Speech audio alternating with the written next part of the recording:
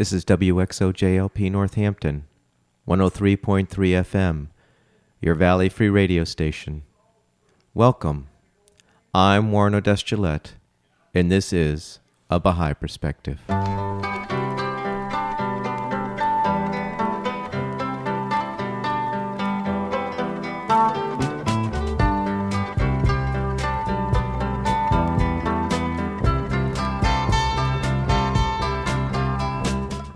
A Bahá'í Perspective is a radio program that examines contemporary issues in a unique spiritual perspective based on the principles of the Bahá'í Faith. If you want information on the Bahá'í Faith specifically, you're welcome to visit the website www.baha'i.org. That's BAHAI.org. Or you can call the toll-free number 1-800-22-UNITE. I've played several shows with Ray Estes, a Baha'i from Chapel Hill, North Carolina, who came to the Baha'i Faith from a born-again Christian background. He told me a miraculous story that I wanted him to share on this show. It involves an incredible experience that includes his mother, who had passed away when he was 6 years old. Here is Ray beginning his story. I became a Baha'i on the 7th of June, and this took place on July 31st. So it was only a little over a month after I became a Baha'i that I had this experience. Okay. And it really reinforced my faith from there on. Well, I think I'll begin by just giving a basic idea of how my life unfolded. As a young man, I had not been particularly religious, but as a boy, I had been particularly interested in Bible, and I had a good history of God's dealing with humanity, particularly the story of the Old Testament and the stories in the Old Testament that basically grounded me in a love of Israel and its history and its stories. But teenage years took me off into the wild side, and then one day I came to realize that I did not really want to be the person I was becoming, and I wanted to truly take a stand for what was good, right, and beautiful in life. Make a long story short, I went from being a Lutheran without much interest in religion to suddenly wanting to know more. I even thought about becoming a Lutheran minister, but that quickly faded. Why is that?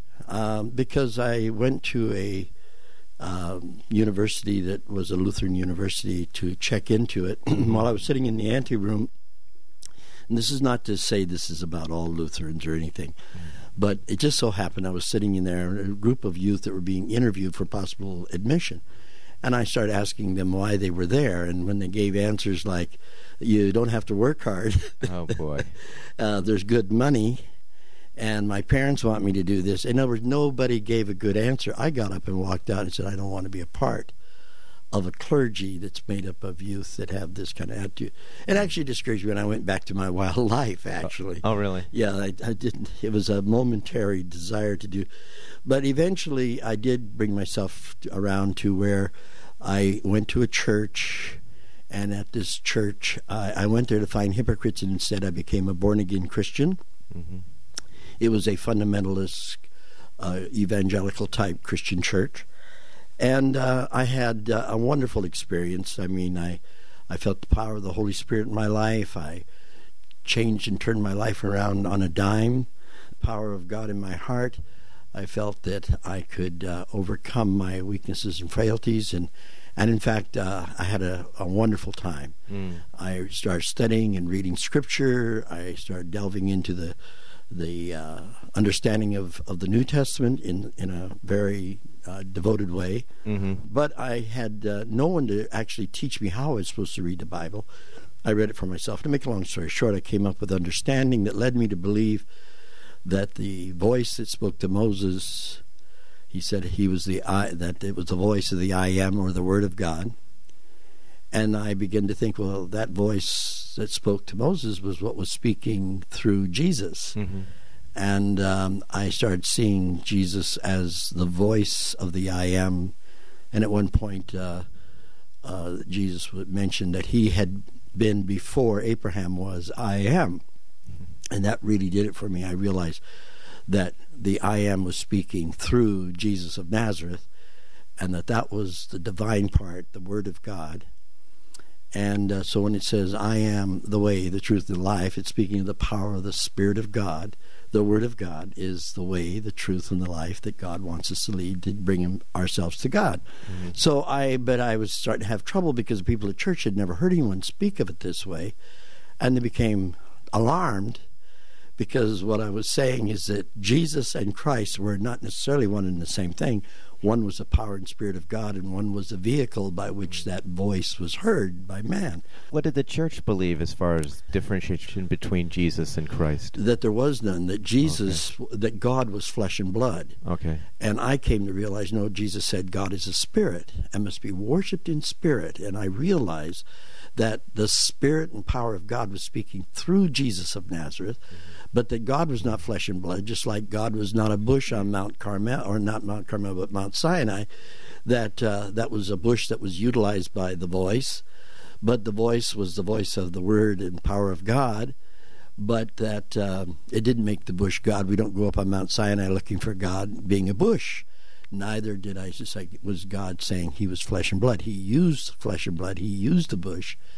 Then the clinching thing that really did it was there's a statement that says, other sheep I have which are not of this fold, them also I must bring, and they will hear my voice. And I thought, my goodness, that's saying that voice, the I am, has been to other folds or other communities, and they have heard the voice. Would that explain Buddhism? Would that explain Hinduism, Zoroastrianism, etc.? And I begin to think, my goodness, God has been sending his voice to all the world, and therefore all people have heard the Word of God, each according to his own cultural differences and language, but essentially justice, mercy, kindness, love, truthfulness are the essential teachings of the Spirit all over the planet Earth.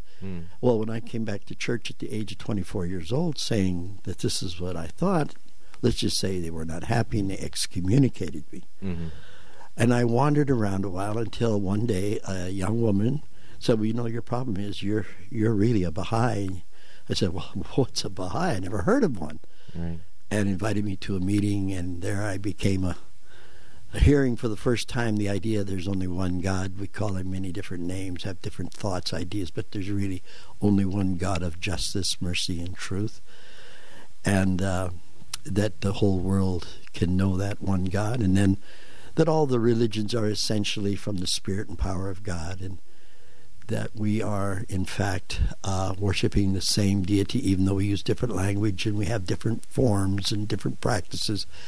What matters is, does the Spirit and power of love, unity, justice, and mercy appear in the human heart, and where that is, there God is also.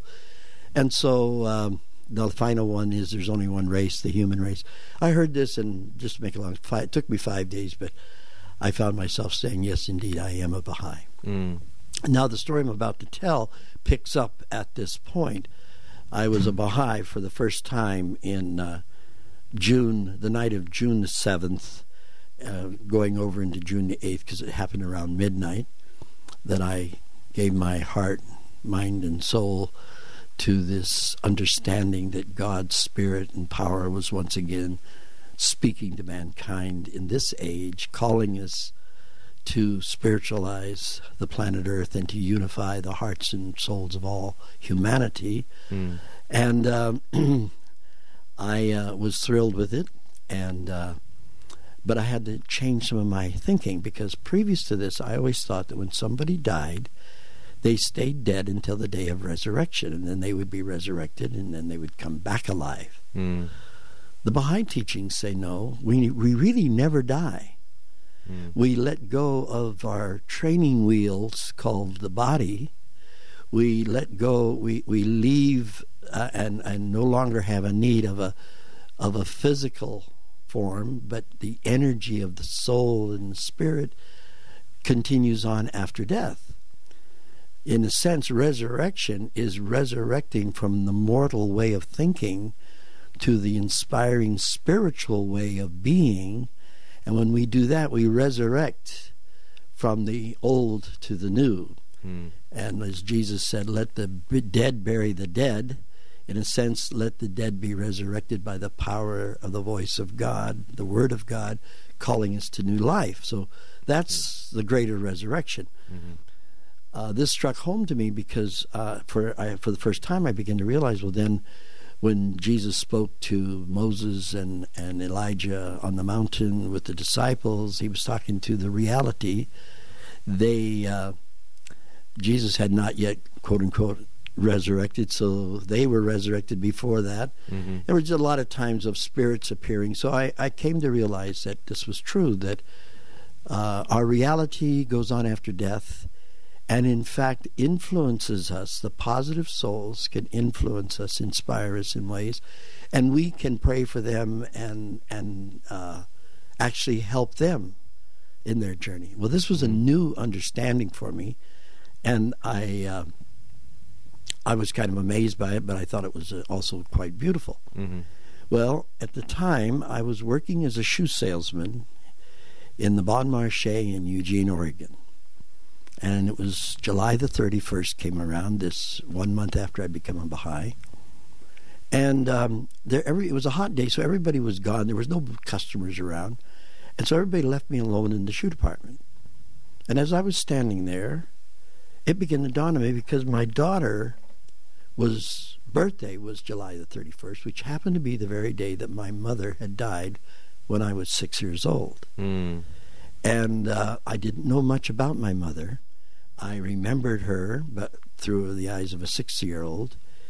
And I'd always been curious, but my father would never speak of how she died or what happened. He just never wanted to talk about it. So it so happened that I was standing there and I was thinking, my goodness, is it possible my mother's not dead, that she's really alive and is can know me and be aware of me? And I remember, my goodness, this is the 20th anniversary of my mother's passing. And I thought this was very interesting, that I was thinking this on the very day that she had passed away 20 years later. And as I was thinking this, I thought, well, I'll talk to my mother. So I started talking. I says, say, Mom, are you there? Can you hear me? Are you actually aware of me? I want you to know I will try to stop thinking of you as a dead person and think of you as a living soul who loves me and that I love. And then I said to her, I find it strange talking to you, but is it possible that you've had influence on me? Have you been praying for me on your side, and now it's time for me to pray for you from this side? And have your prayers been for my well-being, and are you partly responsible for guiding my life in such a strange way to become a spiritual person, particularly now to be a Baha'i? And while I was saying this, 2 ladies entered the shoe department. So I said to my mother, well, I've got to go now, but I will try to continue this conversation. And I just want to say I love you, and I will now always think of you as a living person. But I got to go to work. So I walked over to these 2 ladies, and I said to them, so what are you doing out on such a hot day, They said, well, we're on vacation. We're on vacation from Alaska, and we're visiting here in Eugene, Oregon. And we realized we didn't bring the right shoes, and we need some new shoes, some sandals. So I said, well, of course, have a chair, and I'll see what I can do for you. He said, Alaska. I said, well, I used to live in Alaska. And he said, oh, yeah. I said, yes, I live in a little town called Cordova, Alaska. And I said, you probably wouldn't even know about it, even if you lived in Alaska, because it was only a village of about 300 people. There were no roads to it. The only way in was by boat. And so I said, but I did live there. And the lady said, well, that's interesting. She says, because actually I lived in Cordova, Alaska at one time. And she said, when were you there? And I said, well, just so happens it was 20 years ago. And she thought for a minute, and then she said, well, it's interesting, because actually I was in Cordova, Alaska 20 years ago. And she said, so why did you leave? And I said, well, my mother died there. And my father was so heartbroken, he didn't want to stay. And so we brought my mother's body back to Oregon. And And he left and never spoke of it again. And she says, well, how did your mother die? He says, well, I don't know really. I remember walking into this building with her, the hospital, and she went in there and she just never came back out. Mm-hmm. And I never was told exactly what happened. And she said, oh, that's interesting, because she said, your mother wasn't a tall, dark-haired woman, was she? Oh, my God. And I said, well, actually, she stood 5'11". Mm-hmm. She had coal black hair, green eyes, and she was a striking figure. So if you saw her, you would probably know her. She says, well, young man, I did know your mother. As a matter of fact, I'm the last living person to be with her when she died. Oh, my God. And I said, you're kidding. And she says, well, let me explain. She says, you see, this building they called the hospital wasn't really a hospital. It was a 3-story building, and the doctor wasn't a real surgeon. He was kind of like a medical person. And they had nurses there. And during the summertime, it was a fishing village, and the fishermen would bring their fish in. So during that period of time, they had to have some sort of medical service there. And I was a student who spent my summer at the cannery that was established there to can the fish as the fishermen brought it in. And I earned my way through college that way. But the building itself was 3 floors, and the first floor was where they examined the patients and they dispensed pharmaceuticals and things. The second floor was a makeshift operating room and room for patients. And the third floor was rented out to college students to stay there during this season, and I was renting on the top floor one of the rooms. I worked at the cannery, she said, from the swing shift from 4 to midnight. And I was coming down the stairs on my way to work when this tall, dark-haired woman walked into the room with her husband and 2 little boys. Oh, my God. And she said, now, I wouldn't have remembered this except a strange thing happened. She walked up to the counter, and then she said, and she jumped back from the counter. She held out her hand and said, I'm going to die here. This is my place of death. And it was so shocking, the whole room froze. She was so frightened and confident and truly that she knew something. And of course, no one would have thought anything about it except she did die there. But at the time, everybody said, no, it's a minor problem. The doctor will be able to take care of it. It's not a big deal. They reassured her, and she said, I went on to where I worked. And were you one of those 2 boys? I was one of the 2 boys. And did you remember her doing that? No. Okay. It never registered with me that she said this. All I remember, I can see her standing there, but I can't remember anything that took place. I'm sure my father whisked me out of there pretty fast.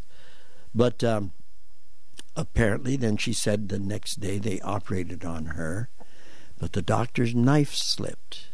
It was with a female problem she had, okay. And he cut into her intestine. And the poison, peritonitis, I believe it's called, set in. And they didn't have any way to counteract it. They had no way to stop the infection. Oh, my God. And so they put her in a room, and she said, we all understood in the building that she was dying. She was the only patient in the room. And so she said, every night when I would go to my work, I would stop by and visit with her a little bit, and because she was dying, but she had several days to go through this. And then when I came in after midnight, I would stop aside, and I said, this is the phenomenal thing. She started out talking, but after a while, I could hear her singing she would sing songs of spiritual nature. She would pray. And what it was, she was constantly saying, oh God, take care of my boys. Her constant concern was what was going to happen to her boys. Part of it was she knew that my father had been in World War II and had been gone a lot. And we didn't spend a lot of time with him in and she was the one, along with my grandmother, who spent most of the time with us. So she was kind of aware that if she was going to die, she was leaving 2 boys in the hands of almost a stranger. And he had even, after the war, had gone to Alaska by himself and had been there for a while when he sent for us to come and join him. And we'd only joined him about a month earlier than this. So the time of being with my father was very short. And she said she was so concerned about the welfare of her sons. So that this then lasted, and she said it was phenomenal because she just was constant. She was just begging God to please take care of my boys. Well, she says this one night as I was coming in after midnight, your father came down the stairs and said, we passed on the stairs. He said, would you stay with her? It's getting close. I just need to get some rest and then I'll come back. But if you just stay with her for a little while. So she says, I went up to her room. Now she could not sing anymore. She couldn't speak anymore. But her mouth was still moving. Oh, my God. And she was still expressing herself silently.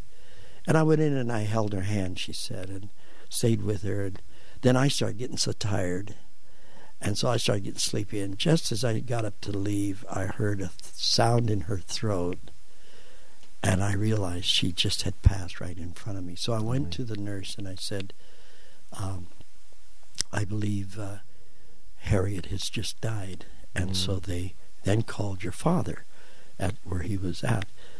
My father did tell me this one story. He said, I was asleep when your mother appeared above me. She bent over and kissed me and said, goodbye, Herb. The phone rang, woke me up out of this experience, and they said, your wife has just passed. Oh, my God. So that was the first mysterious thing that took place, is my father's only story about my mother's passing is that she kissed him before she left. And then the lady said to me, I can only think that the very fact that I'm sharing this with you, and she says it's causing goosebumps to go up and down my body. And of course I was starting to sob. And I said, you don't understand. I said, I just talked to her. And I just asked her if she had anything to do with what was happening to my life. Because I realized I was having a rather unusual and extraordinary life for such a young person. And then we both held each other and cried. And I told her how much I had not known anything about my mother's passing. And that for her to come in, when I told her that this was the 20th anniversary of that day that she died. Oh, my God. And that here we find ourselves in Eugene, Oregon, meeting and sharing this truth that I had no way of knowing anything about. Needless to say, it was an extraordinary experience. And it really strengthened my faith in life after death. In the power of those who pass on, that we love, that their love can transcend the difference in shall we say, dimension, and the idea that we actually do leave our bodies, but our spiritual reality, that energy called the soul, goes on and goes to, in the Bahá'í faith, it goes on to many worlds. For eternity, it just goes on, and God has worlds for us to go through and develop, and to become more conscious and more aware each time. And needless to say, it was an experience that has stayed with me and helped me strengthen my faith. And so with that story, I've, of course, passed on. Now, there was one other interesting... Okay, I just want to say that's an incredible story. Well, there's actually a little sequel to this. Okay. One day, I was thinking about all this, and because it was the 30th anniversary of my mother's passing. Oh, my God. And I remembered this is the 30th, because my daughter's birthday, Robin, is on the same day. So when her birthday comes, it reminds me. And so I was reminded, and I thought, well, I wonder, I've got books and albums I haven't looked at in ever, maybe. I'm going to go and look and see if I can find a picture of my mother. So I went to my album, and as I was pulling up my baby album, a slip of paper fell out. I reached down, and it was the sermon preached by the Lutheran minister at my mother's funeral. And it was interesting because he said something to this effect. he said, we're gathered together to bid farewell to our sister, Harriet. And we ask ourselves, why would God take a mother from these two boys when obviously they need her so much at this time? And he says, we really don't know why God does what he does. But maybe 20, maybe 30, maybe 50 years from now, we'll know the answer to this question. And I about dropped the paper because on the 20th anniversary, and now here I am sitting on the 30th and I'm reading this. And it was just another confirmation. Of course, on the 50th anniversary of my mother's passing, I gathered all of my family together, and altogether I have 16 grandchildren and 5 children. All that were present came to my house, and I told the story again. Many of them had heard it, but I wanted them to know that she's looking out for all of us, that God has somehow blessed us with this grandmother who loves us and is used by God to assist us in whatever way. And I said, I don't know how this really works. All I know is somehow it's affected my life. So it's now passed on to future generations, that story wonderful. And its impact. What a wonderful story. I hope you enjoyed that story from Ray Estes, a Baha'i from Chapel Hill, North Carolina. If you want information on the Baha'i faith specifically, you're welcome to visit the website www.baha'i.org. That's BAHAI.org. Or you can call the toll-free number 1-800-22-UNITE. I hope you'll join me next time on A Baha'i Perspective.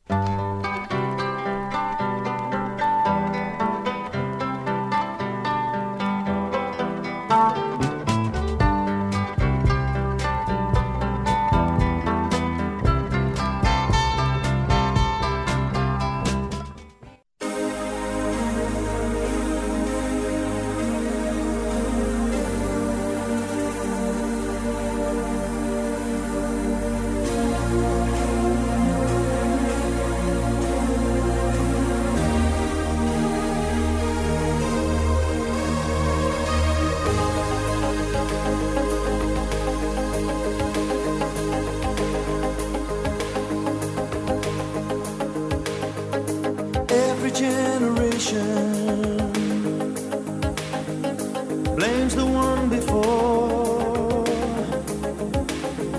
and all of their frustrations come beating on your door. I know that I'm a prisoner to all my father held so dear. I know that I'm a hostage to all his hopes and fears. I just wish I could have told him in the living years. Oh, crumpled bits of paper filled with imperfect thoughts, still to conversations.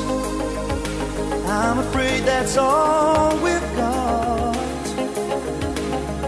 You say you just don't see it. He says it's perfect sense.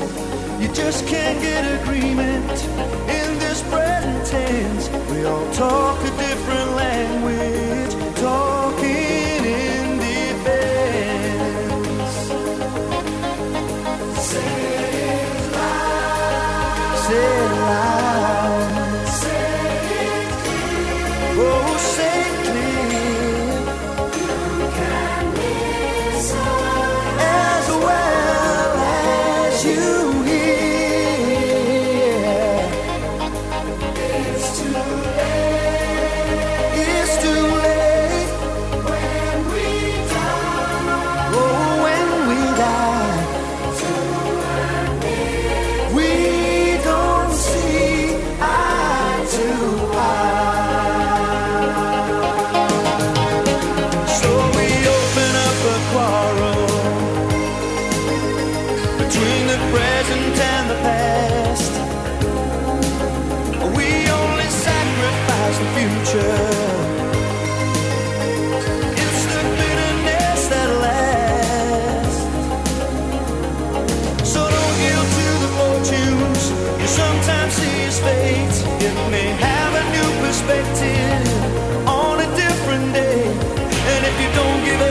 and don't give in, you may just be okay.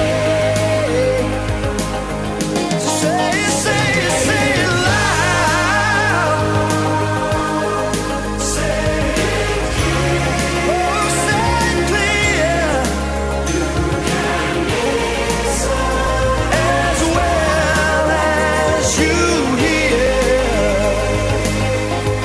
because it's too late. It's too late when we die. Whoa, when we die. We don't see eye to eye. I wasn't there that morning when my father passed away. I didn't get to tell him all the things I had to say. I think I caught his spirit later that same year. I'm sure I heard his echo in my baby's newborn tears. I just wish I could have told him in the living years. So say it loud. Say it clear. Come on, say it clear. You can listen as well as you hear. It's too late. It's too late when we die. It's too late when we die. We don't see eye to eye. Hey, so say it loud. Say it loud. Say it clear. Come on, say it clear. Don't give up.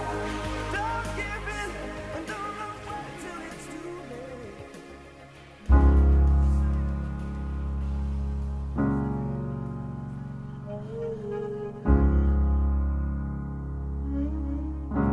Spend all your time waiting for that second chance, for a break that would make it okay. There's always some reason to feel not good enough, and it's hard at the end of the day. I need some distraction. Oh, beautiful release. Memories seep from my veins. Let me be empty. Oh, and weightless, and maybe I'll find some peace tonight. In the arms of the angel, fly away from here, from this dark, cold hotel room, and the endlessness that you fear. You are pulled from the wreckage of your silent reverie. You're in the arms of the angel. May you find some comfort here.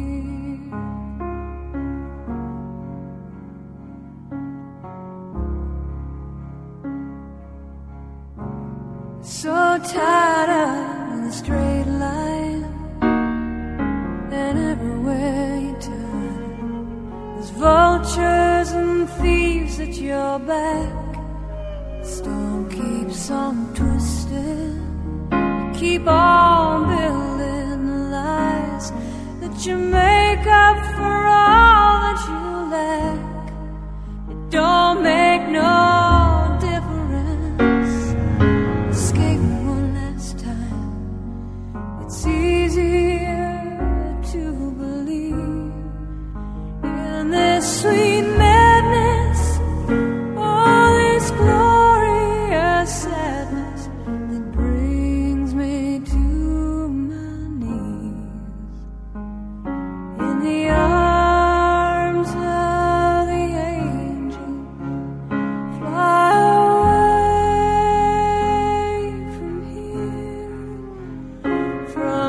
star-cold hotel room and the endlessness that you fear.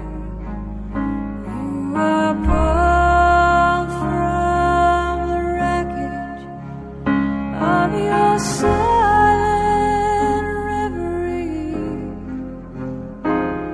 You're in the arms of the angel. May you find some comfort here. You're in the arms of the angel. May you find some comfort here.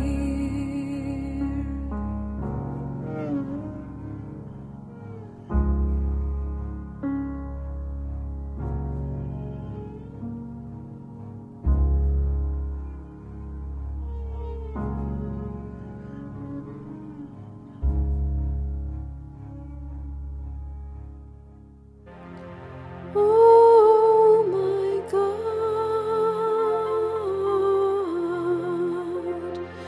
oh thou forgiver of sins, bestower of gifts,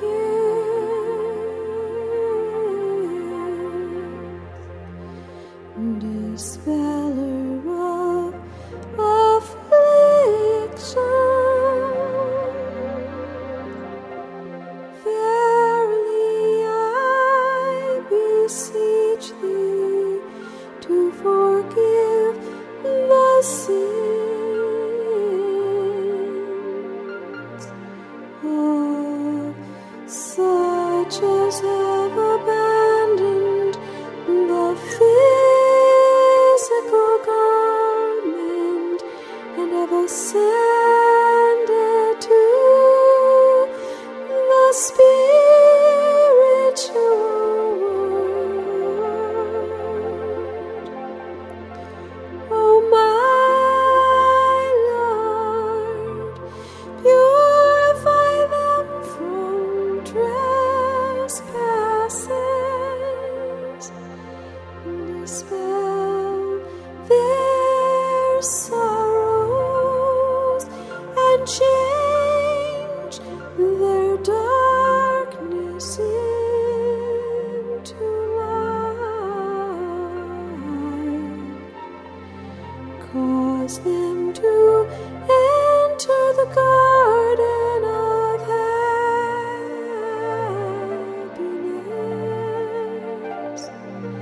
Cleanse them with the most pure water, and grant them to behold thy splendors on the loftiest mount.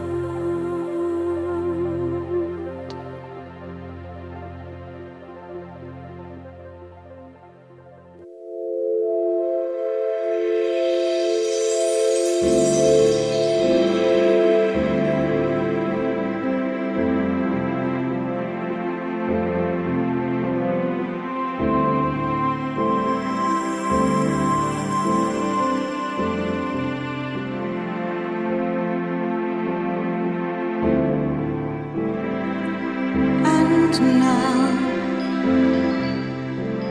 I give you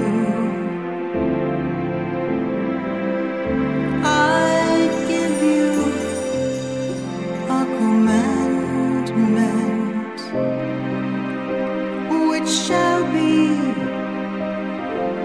a covenant between you and me, that ye have faith,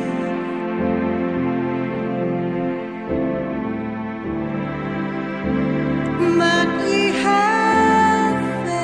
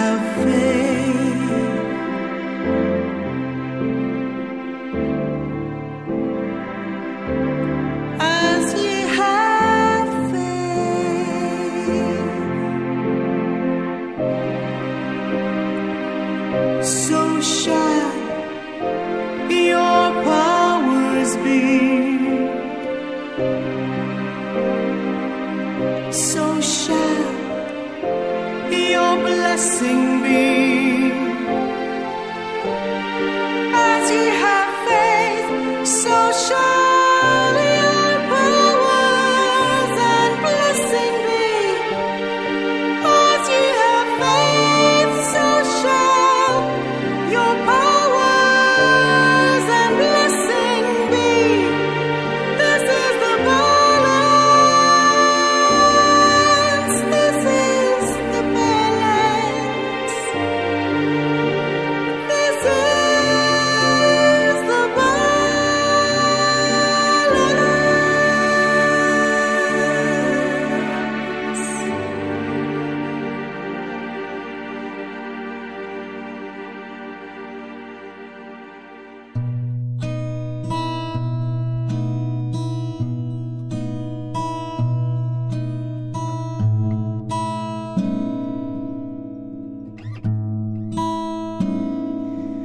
Is that the universe talking to me? Or is that my head? Is that the universe? Is that the universe telling me something? Is that my head? Or is that my head? Is that the universe? Sometimes I can't signaling, or is that my head? I can't hear the universe, all those over my head. Such a racket, I can't tell. I can't tell. Is that you? Is that my head? Is that my universe? Is that the universe? Is that the talking to me? Trying to tell me something? Is that my head? Some kind of sign? Is that the universe? Trying to point the way? Imagination trying to tell me, show me where to go, trying to give me something. Probably my head. How can I see? Probably making it all up. Just I feel good inside my head. Feel good. Let me hear it. Noises. I can't tell. I can't see. Is that the universe? Is that the crying out, crying in my head? Go there. All the racket, inside my head, just thinking it's the deafening racket. Is that the universe? Racket. Hello, somebody tell me, universe. Tell me, what are you saying to me? Tell me what's real. Is that the universe? Jupiter, the universe. Can't tell. Mars, or is that my head? Jupiter.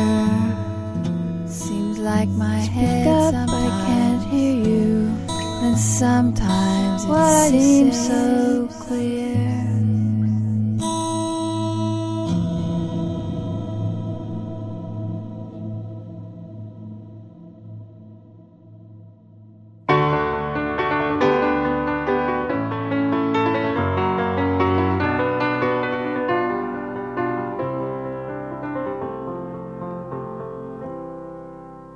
Morning has broken like the first morning. Blackbird has spoken like the first bird. Praise for the singing, praise for the morning, praise for them springing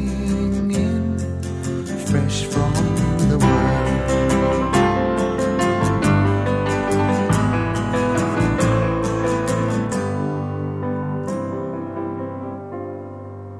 Sweet the rain's new fall, sunlit from heaven, like the first dew fall on the first grass.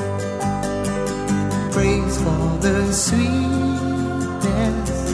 of the red garden, sprung in completeness where his feet pass.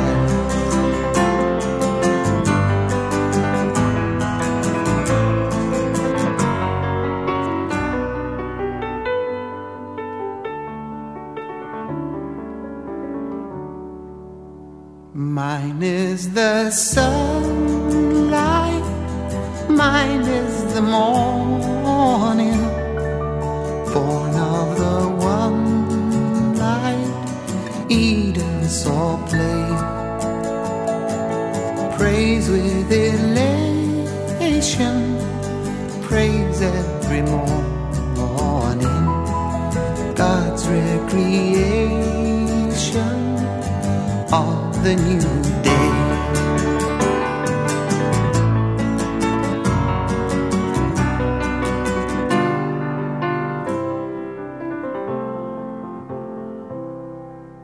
Morning has broken like the first morning. Blackbird has spoken like the first bird. Praise for the singing, praise for the morning, praise for them springing fresh from the world.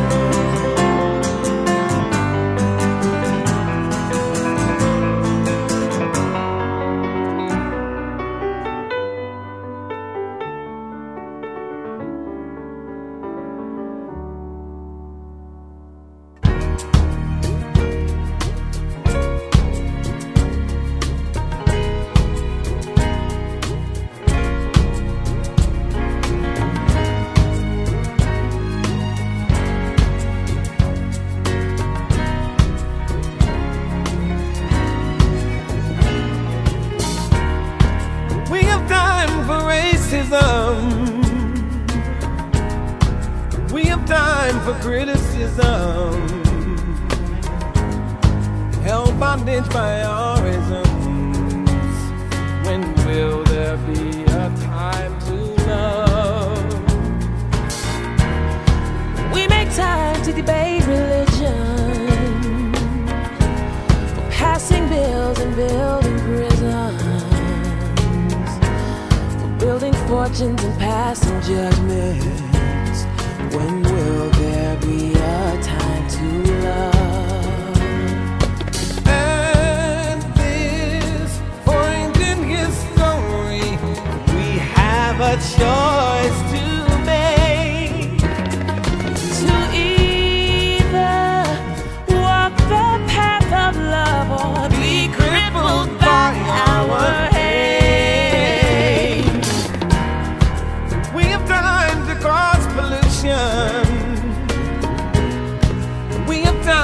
cause confusion, all wrapped up in our own illusions. When will there be a time to love? We have time to conquer nations, time for oil excavation, hatred, violence, and terrorism. When will there be a time to love? At this moment in time, we have a choice to make. Father, God is watching while we cause Mother Earth so much pain. It's such a shame.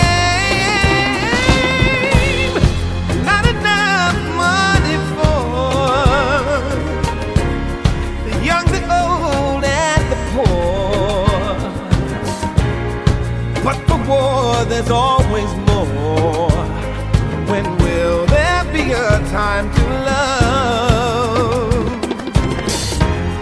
We make time for paying taxes, for paying bills and buying status,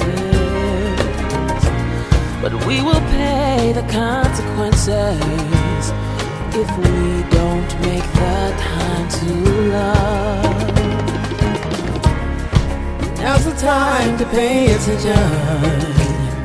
Yes, now is the time to